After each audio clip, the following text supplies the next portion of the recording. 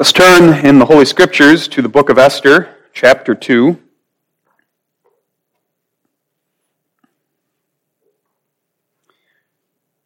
We will read the entire chapter, and the text we will focus on tonight is verses 1 through 20.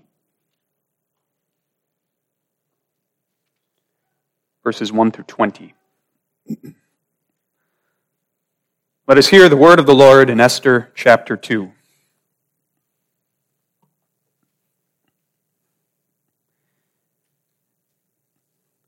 After these things, when the wrath of King Ahasuerus was appeased, he remembered Vashti and what she had done, and what was decreed against her. Then said the king's servants that ministered unto him, Let there be fair young virgins sought for the king, and let the king appoint officers in all the provinces of his kingdom, that they may gather together all the fair young virgins unto Shushan the palace, to the house of the women, unto the custody of Haggai, the king's chamberlain, keeper of the women, and let their things for purification be given them. And let the maiden which pleaseth the king be queen instead of Vashti. And the thing pleased the king, and he did so. Now in Shushan the palace there was a certain Jew, whose name was Mordecai, the son of Jair, the son of Shimei, the son of Kish, a Benjamite, who had been carried away from Jerusalem with the captivity which had been carried away with Jeconiah, king of Judah, whom Nebuchadnezzar, the king of Babylon, had carried away. And he brought up Hadassah, that is Esther, his uncle's daughter, for she had neither father nor mother, and the maid was fair and beautiful, whom Mordecai, when her father and mother were dead, took for his own daughter. So it came to pass, when the king's commandment and his decree was heard, and when many maidens were gathered together unto Shushan the palace, to the custody of Haggai, that Esther was brought also unto the king's house, to the custody of Haggai, keeper of the women. And the maiden pleased him, and she obtained kindness of him, and he speedily gave her her things for purification, with such things as belonged to her, and 7 maidens which were meet to be given her, out of the king's house. And he preferred her and her maids unto the best place of the house of the women. Esther had not showed her people, nor her kindred, for Mordecai had charged her that she should not show it. And Mordecai walked every day before the court of the women's house to know how Esther did, and what should become of her. Now, when every maid's turn was come to go in to King Ahasuerus, after that she had been 12 months, according to the manner of the women, for so were the days of their purifications accomplished, to wit, 6 months with oil of myrrh, and 6 months with sweet odors, and with other things for the purifying of the women, then thus came every maiden unto the king. Whatsoever she desired was given her to go with her out of the house of the women unto the king's house. In the evening she went, and on the morrow she returned into the second house of the women, to the custody of Shaashgaz, the king's chamberlain, which kept the concubines. She came in unto the king no more, except the king delighted in her, and that she were called by name. Now, when the turn of Esther, the daughter of Abihail, the uncle of Mordecai, who had taken her for his daughter, was come to go in unto the king, she required nothing but what Haggai, the king's chamberlain, the keeper of the women, appointed. And Esther obtained favor in the sight of all them that looked upon her. So Esther was taken unto the king Ahasuerus into his house royal in the 10th month, which is the month Tebeth, in the 7th year of his reign. And the king loved Esther above all the women, and she obtained grace and favor in his sight more than all the virgins, so that he set the royal crown upon her head and made her queen instead of Vashti. Then the king made a great feast unto all his princes and his servants, even Esther's feast. And he made a release to the provinces, and gave gifts according to the state of the king. And when the virgins were gathered together the second time, then Mordecai sat in the king's gate. Esther had not yet showed her kindred nor her people, as Mordecai had charged her. For Esther did the commandment of Mordecai, like as when she was brought up with him. In those days, while Mordecai sat in the king's gate, two of the king's chamberlains, Bigthan and Teresh, of those which kept the door, were wroth and sought to lay hand on the king Ahasuerus. And the thing was known to Mordecai, who told it unto Esther the queen. And Esther certified the king thereof in Mordecai's name. And when inquisition was made of the matter, it was found out. Therefore they were both hanged on a tree, and it is written in the book of the Chronicles before the king. Thus far we read the Holy Scriptures.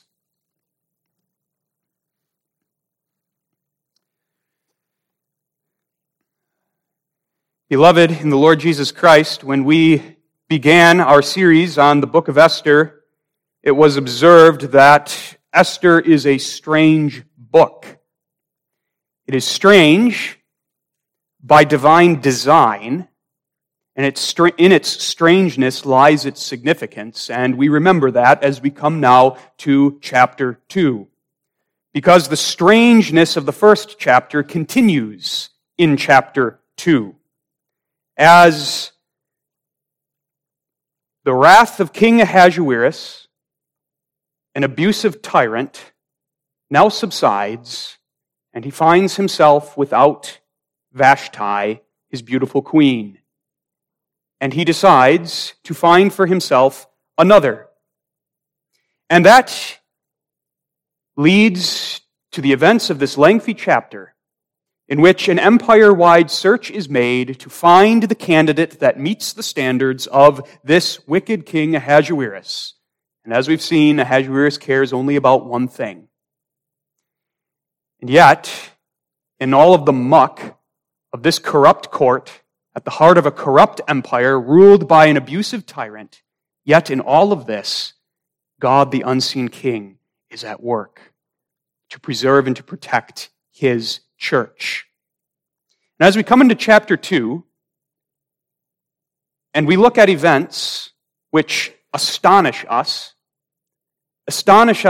because of their foolishness, and astonish us because of their breathtaking iniquity, we must remember that even here, God rules, God reigns, and God works and accomplishes the good of his people. And so in chapter 2, we come to the next scene in the book of Esther. The first scene was Ahasuerus' banquet, which was the occasion for the deposition of Queen Vashti for defying him. We saw how Vashti's act of defiance unmasked this king and showed him to be what he really is. Now we come to the next important event that sets up the history of the rest of this book. How Esther, of all people, becomes queen. Something that man might say is a surprising coincidence. Of all people, Esther becomes the queen of the most powerful empire at that time. Behind it is the unseen hand, the unseen king, working his purposes. One last thing by way of introduction. In Esther 2, we will face many questions that we can't fully be certain as to what the best answer is. We will find our curiosity many times piqued, but left unsatisfied. There are lots of ethical and factual questions that arise out of the history recorded in Esther 2, which the text simply doesn't give us enough information to answer.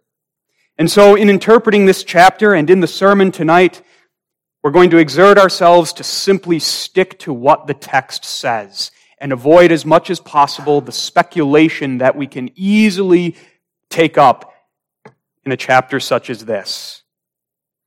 So with that in mind, let's look at Esther chapter 2. Our theme is Esther becomes queen. We'll notice three things in this process of Esther becoming queen. First, that she is summoned. Secondly, that she is prepared. And finally, crowned. Esther 2 introduces to us the two Jewish characters around which the rest of the history is going to revolve and who will occupy a central place in the outworking of the unseen king's plan, Mordecai and Esther. And so we begin not with the first verse of the chapter, but we begin with verses 5, 6, and 7, which introduce these two important characters to us, beginning with Mordecai in verses 5 and 6. Now in Shushan the palace, there was a certain Jew whose name was Mordecai, the son of Jair, the son of Shimei, the son of Kish, a Benjamite, who had been carried away from Jerusalem with the captivity which had been carried away with Jeconiah the king of Judah, whom Nebuchadnezzar, the king of Babylon, had carried away. Mordecai was a Jew. And here the text highlights that. That is what defines his character above all. He is a Jew who cares about his people, and everything he does in the course of the history of the book of Esther has that as its goal, the preservation of the Jewish people. His name is Mordecai, and that's the Hebrew form of a Babylonian name taken from the god Marduk. And that was common for Jews that had been taken into captivity, that they would be given a new name. You think of Daniel and his three friends, how Nebuchadnezzar gave them Babylonian names. And so it is here with Mordecai. Now, verses 5 and 6 tell us something about Mordecai's ancestry. It traces his family line back and identifies him as a Benjamite. He was from the tribe of Benjamin. Now, there's a little bit of debate here about the first word of verse 6, that pronoun who. The question is, who is that word who referring to? Is it talking about Mordecai himself or this ancestor of Mordecai named Kish? And that's an important question. If we identify the who as verse 6 as being Mordecai, that would mean Mordecai himself was alive during the reign of Jeconiah, and Mordecai himself was taken into captivity. And now, that's unlikely, given the fact that Jeconiah, or Jehoiachin, the second to the last king of Judah, reigned almost 125 years ago. It is unlikely Mordecai is that old. The better interpretation is to take the who of verse 6 as referring to this man, Kish, the last name mentioned in verse 5. And going along that interpretation, it seems as though this brief genealogy in verses 5 and 6 is tracing the immediate ancestors of Mordecai. His father's name was Jair, his grandfather was Shimei, and his great-grandfather was Kish. And Kish was taken into captivity during the time of Jeconiah. That means Mordecai is a third or likely fourth generation exile. It also shows, these names do, that Mordecai was a descendant of Saul. That will be important later in the history. Now, the last thing that's said about Mordecai is that he was a Jew in Shushan the palace. And verse 21 of the same chapter tells us that Mordecai sat at the king's gate. What this indicates to us is that Mordecai was a civil servant of some sort. He held a position in Ahasuerus' court. He was a government functionary. And this fits very well with the fact that his family was taken by Nebuchadnezzar into captivity during the time of Jeconiah, king of Judah. In Jeremiah 24, verse 1, we are told that Nebuchadnezzar took captives from Jerusalem during Jehoiachin, or Jeconiah's reign, and that Nebuchadnezzar in particular took the best and the brightest of the princes, as well as the skilled artisans and skilled workmen. Nebuchadnezzar was interested not merely in plundering Jerusalem's gold, but taking intellectual plunder as well, taking the best and brightest and incorporating them into his empire so as to strengthen Babylon.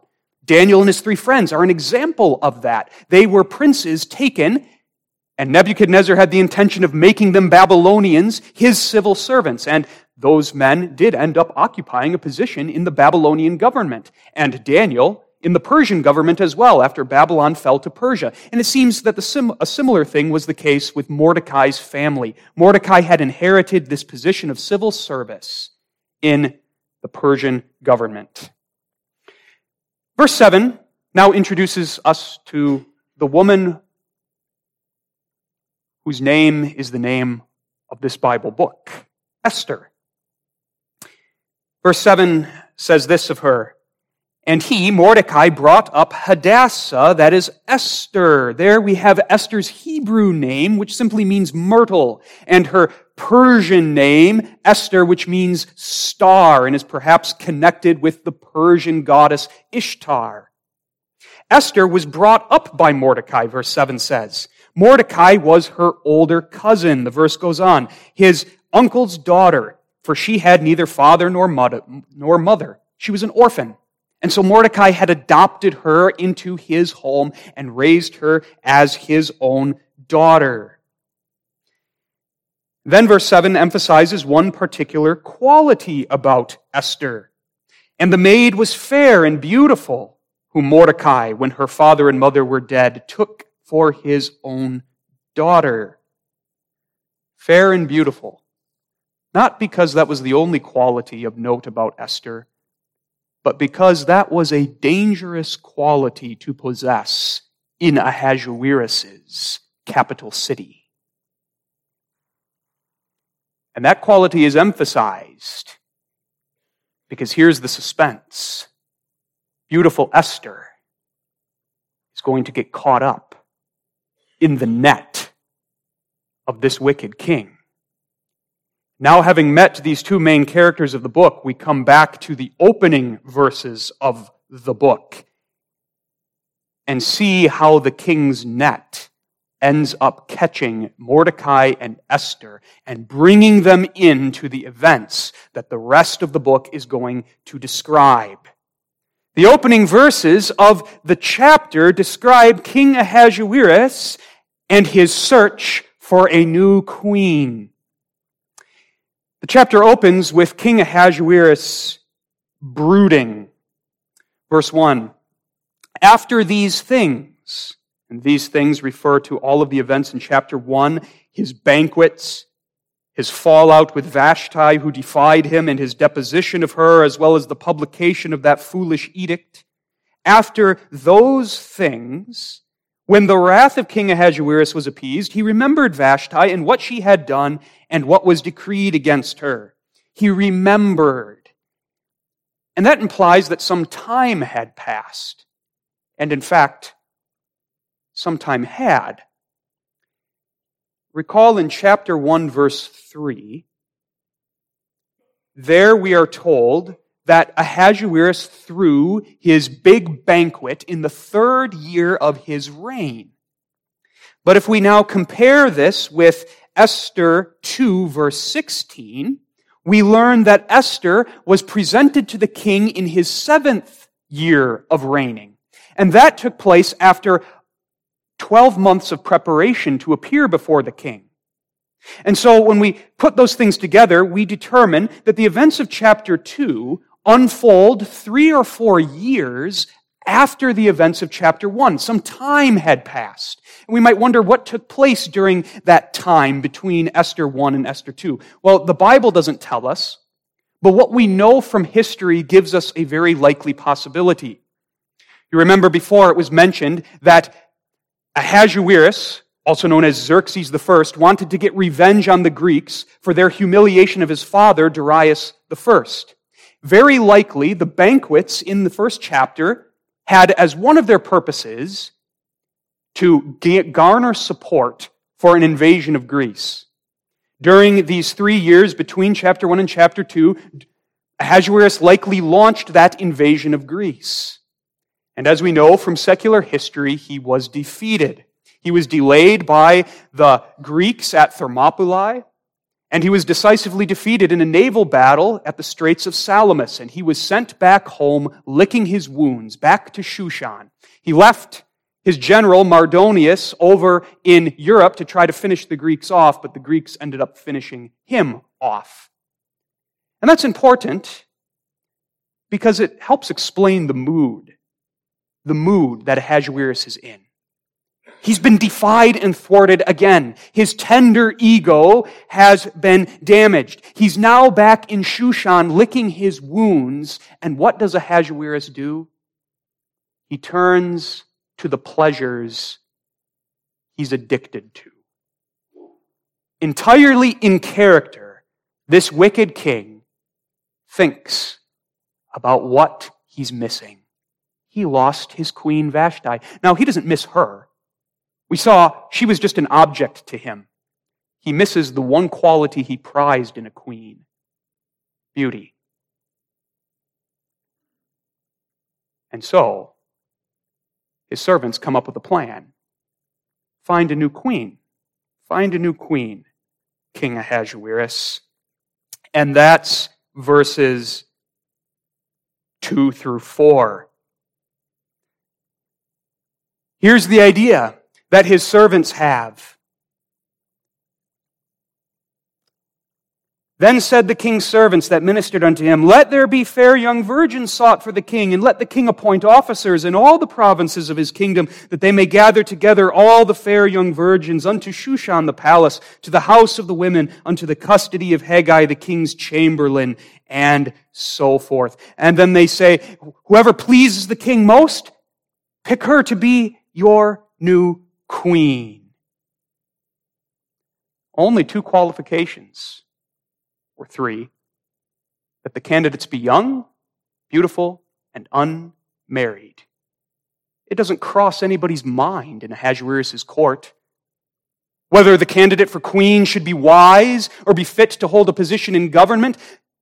Ahasuerus doesn't care about that. It's time to carry out the last part of Memucan's advice. Find someone better than Vashti, meaning just as beautiful but more compliant. Find someone better than Vashti and give Vashti's royal estate to another. And so, as the text relates, predictably, Ahasuerus likes this advice of his servants, and he issues another empire-wide decree. And so now, throughout the 127 provinces, from Ethiopia to Pakistan, a giant net is cast. A net that is aimed to catch in it every beautiful daughter of Persia and draw them to Shushan, the capital, so that King Ahasuerus may sample and choose his new queen. The text goes on to say in verse 3, once all of the gathered daughters of Persia are brought to Shushan, they would be entrusted into the care of Haggai, the keeper of the women. And that title simply means he was the chamberlain who oversaw the part of the palace where the king's wives and concubines lived. He was a eunuch whose task it was to serve the noble women of the Persian court.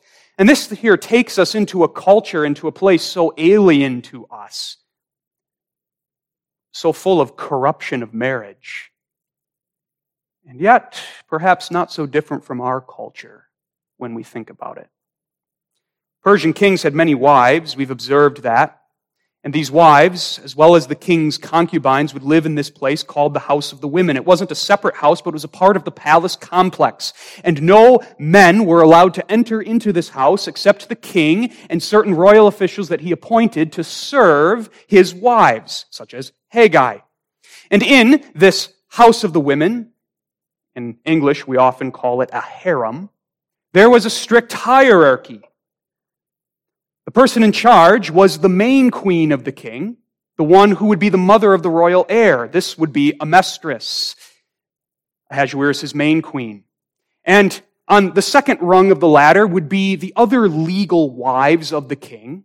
And this is where Vashti would have fit and where Esther would end up.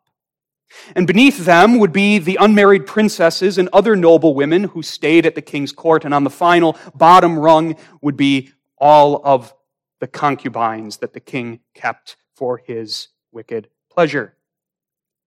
And so the daughters of Persia are gathered and brought to this house of the king.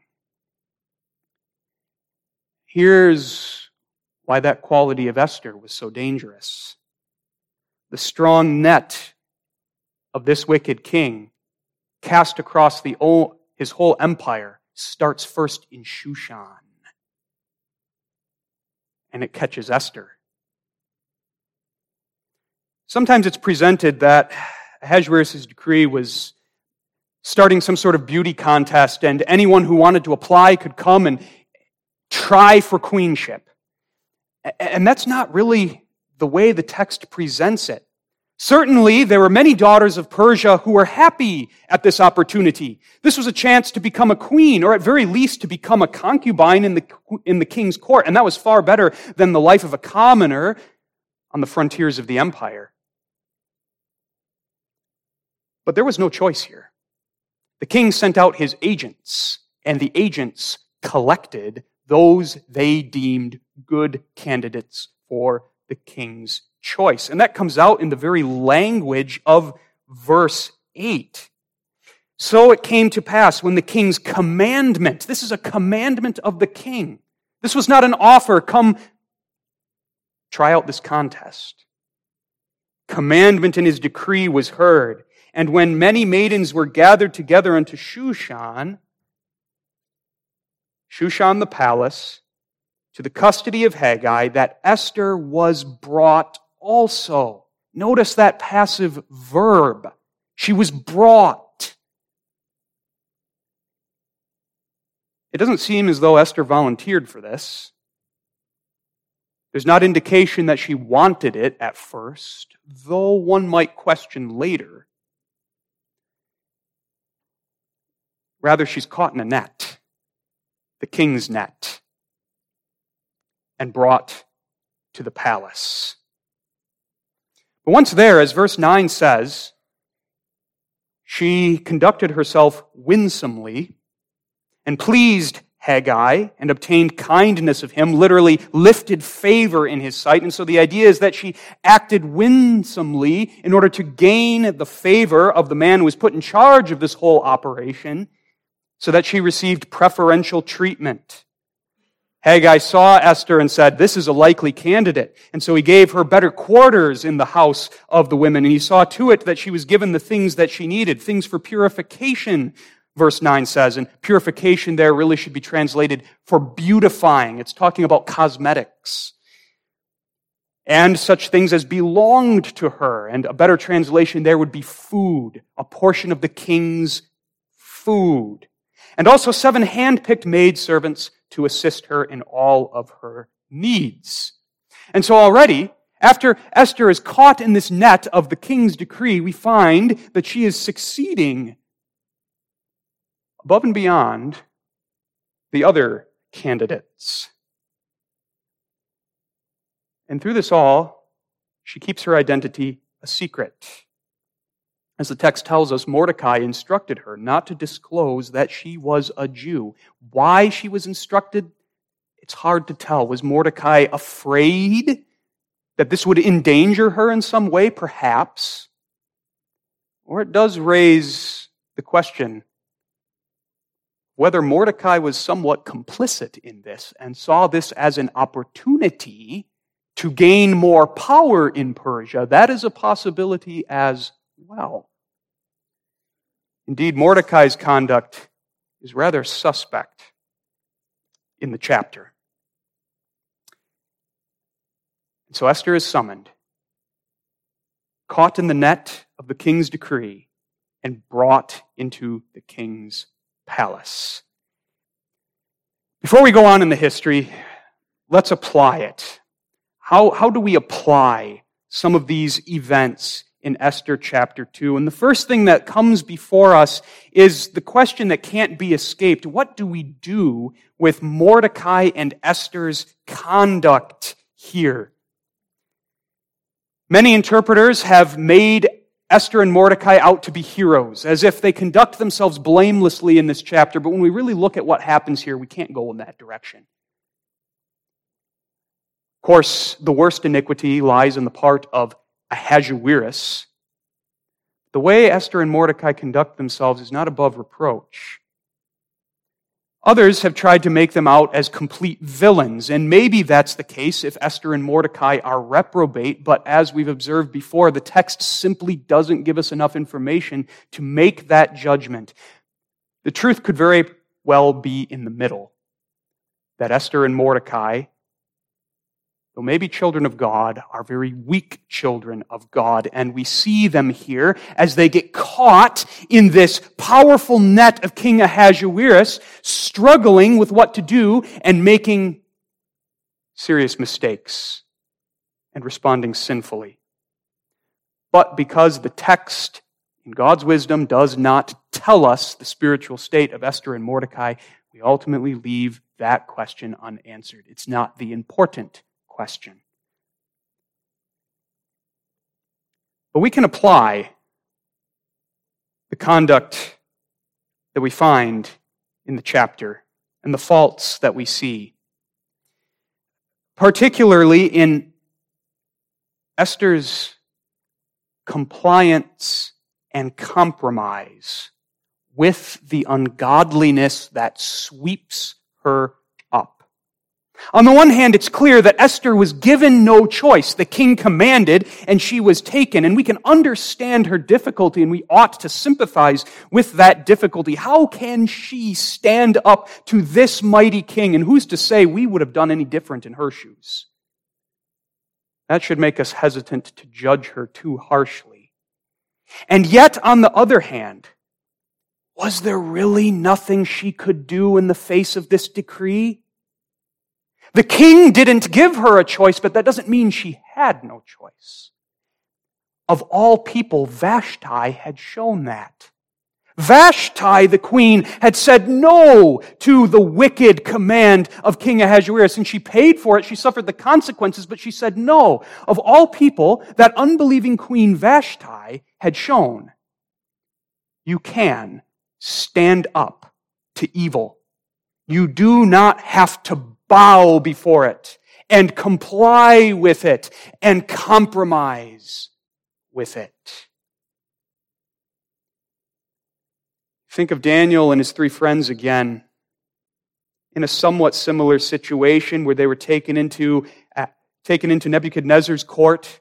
And Nebuchadnezzar had this mission: I'm going to make these young Jewish men into Babylonians. They're going to eat my meat. I'm going to start with that. Get them to dispense with those weird Jewish laws that they follow. I'm going to give them Babylonian names. And you remember what Daniel, his three friends did. By the grace of God, they stood up in the face of that crushing power of King Nebuchadnezzar. They refused to eat the king's meat. Daniel's three friends refused to bow to the golden image and glorified God in that.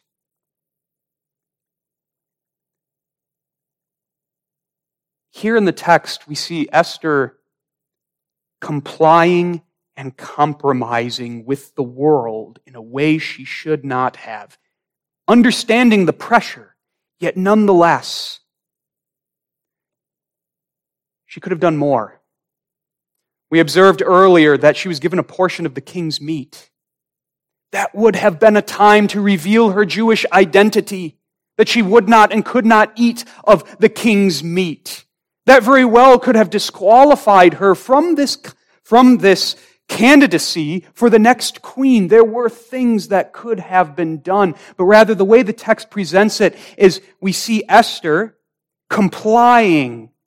She seems to resign herself to the circumstances and begins playing along in order to make the best of it. And as we read on in the text, as she continues to win favor with the chamberlain and ultimately with the king, it's not merely that she finds favor in their sight. There's more activeness in those expressions. She wins their favor. She's working for it. And here's the application. Here's the warning. Compliance with the world, compliance with evil, and compromise with it, even under pressure, does not lead in a good direction and is not the calling of the Christian. The calling of God's people, even under pressure, even in the face of titanic world power, is to stand fast and confess the name of Jesus Christ, not try to blend in, not try to hide your identity, not say, well, I can't do anything in the face of this power. I will just submit to it. I will just go along with it. I'll try to make the best of it. No. Christian is called to to stand fast. Of course, he can't in his own strength. He said a moment ago, none of us should judge Esther too harshly because who would have done differently in her shoes? Save for the grace of God, we would have done the same thing. The Christian's calling is to stand and to confess the name of Christ openly. Pressure from the world, pressure from evil is not an excuse to bend the knee to it and to go along with it. And as we'll see, the consequences of this compliance and compromise will be grave. Esther will be swept on this tide of iniquity into adultery with this wicked king Ahasuerus and ultimately into marriage to an unbeliever, a unlawfully divorced man. Bad things came of that compromise. When we feel pressure of the world, pressure from the spirit of Antichrist, which is at work in our age, beloved, stand fast, depending on the grace of God. Call upon Him. That's one thing. It's striking. We don't read of that, do we? Of Esther or Mordecai calling upon the name of God in this moment of intense trial. God's people must rely on Him and His strength because they can't stand by themselves. We see that here, how Esther and Mordecai fall. They fall. Part of this, too, is the spiritual weakness of Esther's upbringing, undoubtedly. We've observed that the mere fact that Esther and Mordecai are still in Persia, even though Cyrus issued his decree letting the Jews go home, he issued that 50 years ago. The mere fact that they're in Persia doesn't mean they're unbelievers, doesn't mean they're reprobates. But it does mean they've been sitting in Persia much longer than they needed to.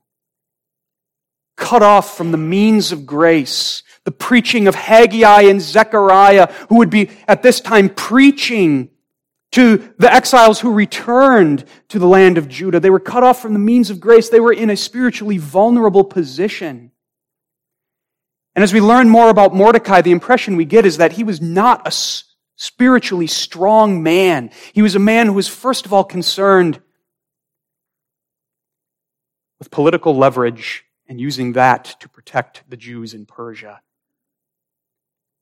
And so the spiritual weakness of Esther's family comes through here, and an application arises out of that, how vigilant and diligent we must be in our family lives as parents, in teaching our children, yes, but also not compromising with the world.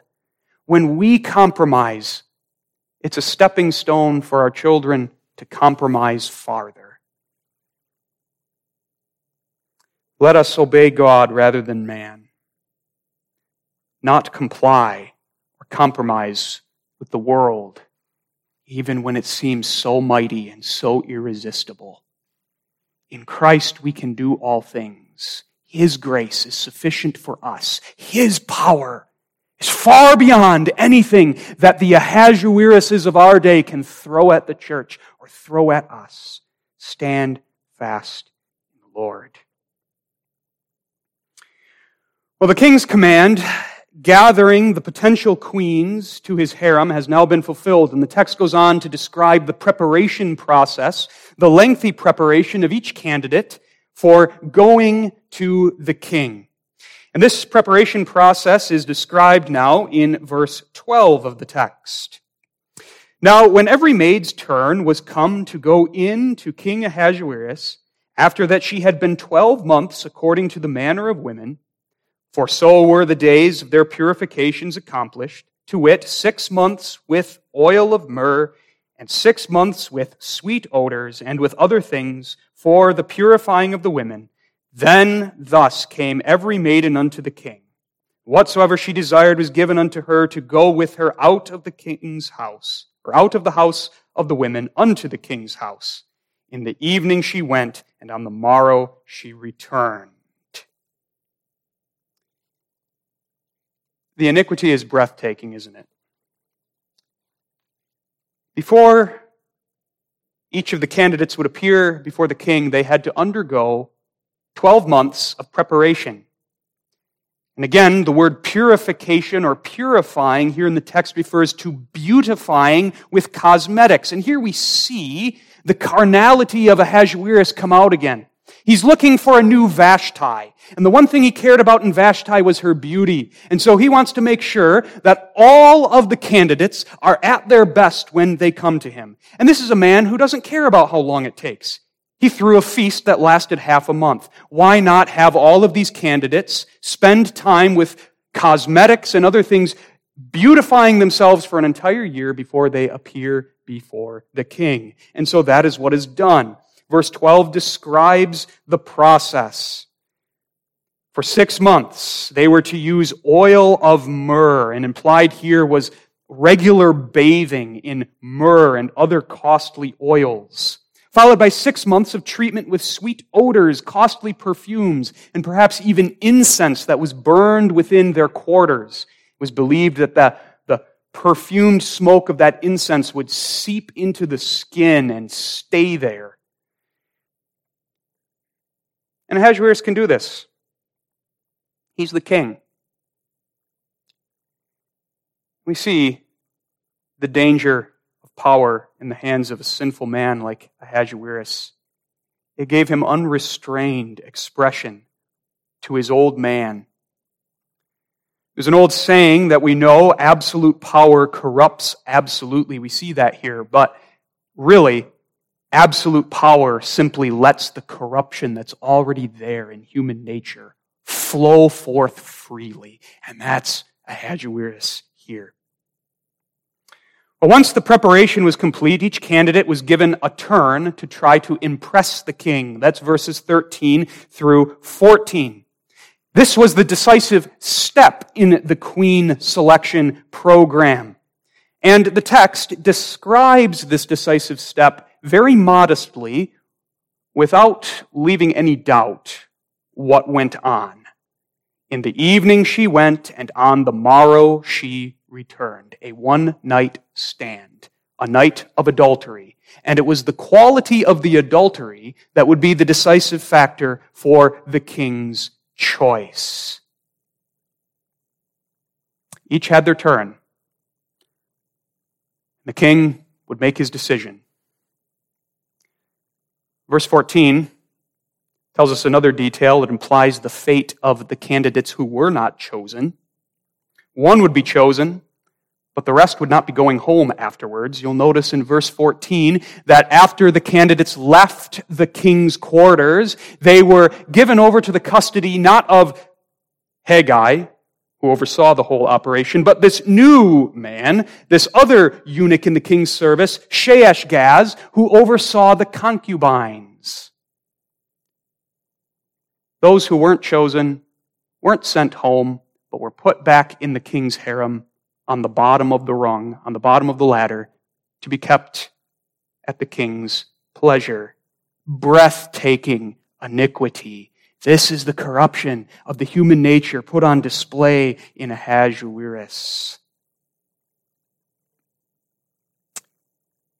Well, let's apply. What can we gather from this preparation of the candidates for queenship? Likely we find the immorality and the worldliness of it astounding. And that's what makes it a relevant text for us today, because though at first glance this seems alien to us, the culture is different, yet we really swim in the same sea as Esther did. The sexual ethics we see here in Ahasuerus is essentially the same as the sexual ethics of our culture. Ahasuerus' court is very much like Hollywood today, and not just Hollywood, but American culture in general, which praises the availability and the acceptability of nearly every sort of sexual perversion. In our culture, your own choice lust is God, and you must be free to pursue it.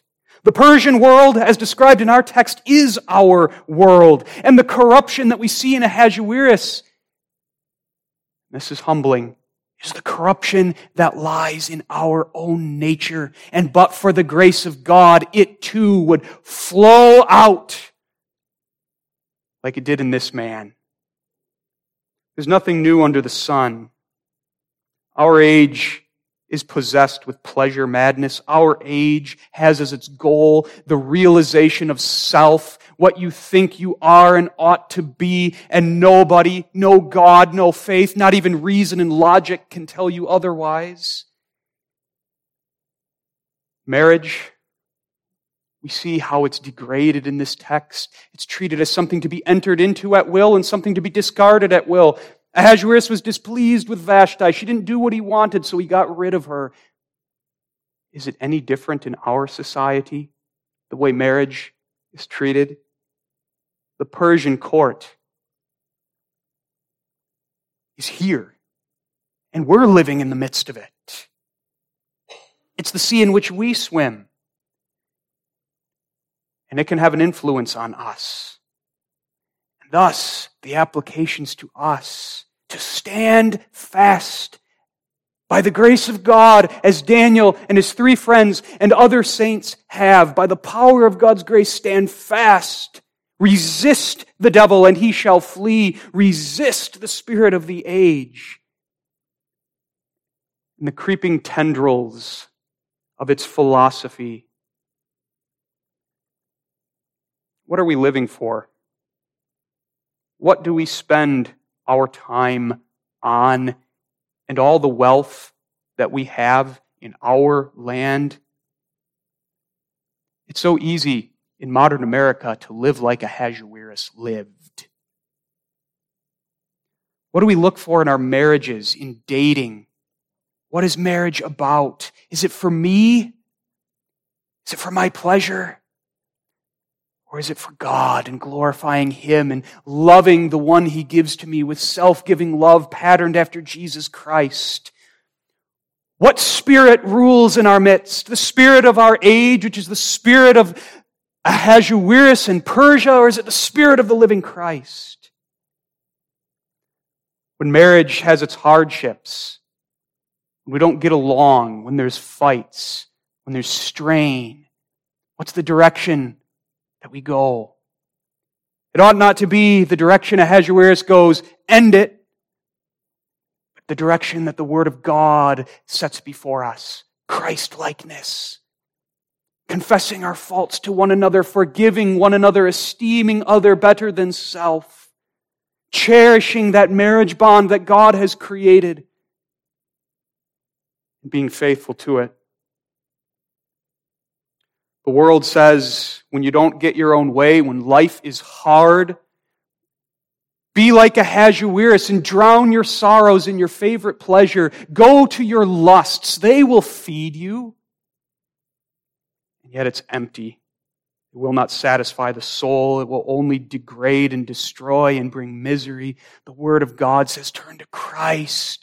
Turn to Him who is the true bread of life, who alone can satisfy the soul and save, restore, heal. True satisfaction for the soul is found only in that saving relationship with Jesus Christ, who is the Lord. Let's resist the spirit of our age. Resist the temptations to live like an Ahasuerus. Hold fast to the Word of God, even amidst all the pressures of our world, which is so much like the court of the king of Persia. Well, the outcome of all of this is that Esther ends up crowned queen of Persia. Eventually, Esther had her turn. Verse 17 says, "And the king loved Esther above all the women, and she obtained grace and favor in his sight more than all the virgins, so that he set the royal crown upon her head and made her queen instead of Vashti." Ahasuerus loved her above all the rest of the candidates. Understand, that was not love. Ahasuerus loved in the way you might say, I love this ice cream after sampling a bunch of flavors. You love it because it was your favorite and it gave you the best sensation of sweetness and taste. That's what Ahasuerus means. This was not love. Esther the beautiful pleased him more than the others. He had found his new Vashti, who was as beautiful, if not more so, but right now, more compliant. What he means is she pleases me, and so I make her queen. That's the world's view of love, and we make an application here. Let us not be deluded into thinking that's what love is. That love is what pleases me. I will show affection to the one who pleases me, who gives me something, who fulfills a desire that I have. That's ultimately self-love. And self-love then treats the other as an object to be consumed. That was Ahasuerus. Vashti was an object to him, an object of his pleasure, and that's what Esther would be too. It's not love. Love of that sort isn't worthy to be called love. True love, shown to us in Jesus Christ, self-giving, seeking the blessedness of the one who is loved, rejoicing in doing good to the beloved. In that, true love finds its greatest pleasure and sweetness in blessing. It is better to give than to receive, the Lord Jesus said. And the wonder of it is, when we give, then we receive richly. Apply that to our marriages. Apply that to our relationships, our dating relationships. Not the love of the world, not the love of Ahasuerus. That's not what we want or should seek. But the true love modeled by Jesus Christ. Well, Ahasuerus liked Esther best, and so he put the royal crown on her head. She was crowned. She was made queen instead of Vashti. Was this really good for Esther? It's hard to say it was. Sure, the world would look at it and say, look at the upward mobility. How much of a better life she had. Now she lived in the house of the women. She had everything. She was married to an unbelieving, pagan, abusive king. This was not good for Esther. And it's hard to believe that she would find much happiness in her relationship, her marriage with this man. And yet, we have here an example of God using a great evil for good and turning it to His people's profit. The unseen king is at work. Even in the mess that is the court of Persia, even as this horrible net is cast by the king, gathering candidates from all over the Persian Empire into his harem, even as he catches Esther, and even as Esther in her weakness complies and compromises and goes along with it and ends up married to this man. In all of this, God reigns and the unseen king is at work, as we've said before, in His most excellent and just manner. Good will come of it. And that's the rest of the book of Esther, the good that will come of it. So, verse 18 says, the king made a great feast unto all his princes and his servants, even Esther's feast. And he made a release to the provinces and gave gifts according to the state of the king. And the scene ends with great outward joy. What better thing to do in Ahasuerus' mind than throw another feast, Esther's feast, to celebrate his new queen, to honor her? But not really Esther's feast. Notice the deviousness about Ahasuerus' action here. Esther's feast is really about him. I win, he says. Vashti wouldn't come. Vashti wouldn't come to my feast wearing the royal crown. Here's my new Vashti wearing the royal crown at my feast. Behold, I am king. I rule. That's the message of Ahasuerus' feast. Even as he puts on the mask of generousness, he gives release to the provinces. He relieves them from some of the taxes and tribute that they were to give him. He gives gifts according to the state of the king, the text says, using the same language that we read in chapter 1, verse 7, talking about the king's liberal distribution of his wine. It's a power play. Ahasuerus is the same man he was at the start of the book. And yet Esther is his queen. And Esther is there because God will be pleased to use Esther for great good. Let's finish by making one application. In the opening sermons of this series, we've seen how Ahasuerus is the great contrast to the King, Jesus Christ. And we want to make that application again here in connection with this chapter.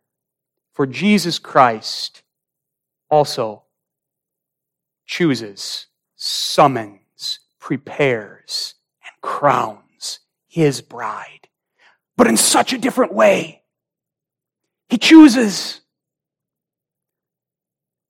but not on the basis of what he sees in his people, not because he finds one to be the most beautiful among all the rest. No, he sets his love upon his people merely of grace, though we are ugly in ourselves in our sin.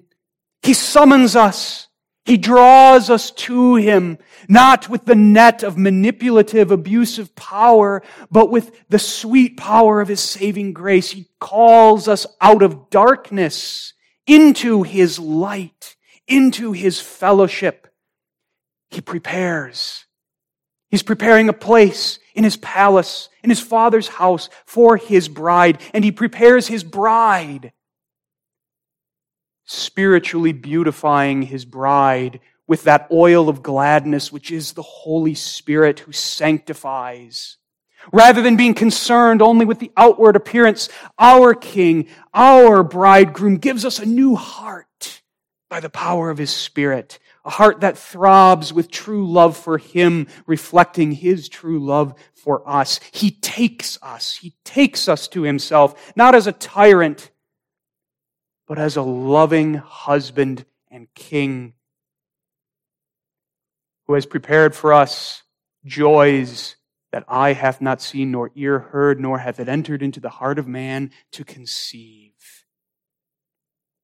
He prepares us for our place in his house, even with the trials and the afflictions that he sends upon us, meant to refine our faith so that our faith gleams brighter than gold. And he's preparing a coronation. The crown is waiting. The royal estate of the bride of Christ is waiting, and it will be ours on that last day. Christ is everything Ahasuerus is not. How that stirs our hearts and kindles our hope, does it not? That's our God. That's our King. That's our Christ. And all of this history, ugly as it is in many respects, was in the hand of the unseen King and made to work towards and work for that marriage, Christ and his church. Oh, the depths, the wisdom, the knowledge of God. How unsearchable are his judgments and his ways past finding out. Amen. Faithful God and Father, bless the passage of Scripture that we have read and studied in this evening hour, and may its truth be hidden in our hearts to encourage us, to strengthen us, to resist the world and the spirit of our age, and to cling to Christ, our King and our bridegroom. We thank thee that thou hast called us into his saving fellowship, and that thou dost prepare us by thy Holy Spirit for the place that we shall have in glory. Grant soon that the Lord Jesus may come and we may receive that promised crown. In Jesus' name we pray. Amen.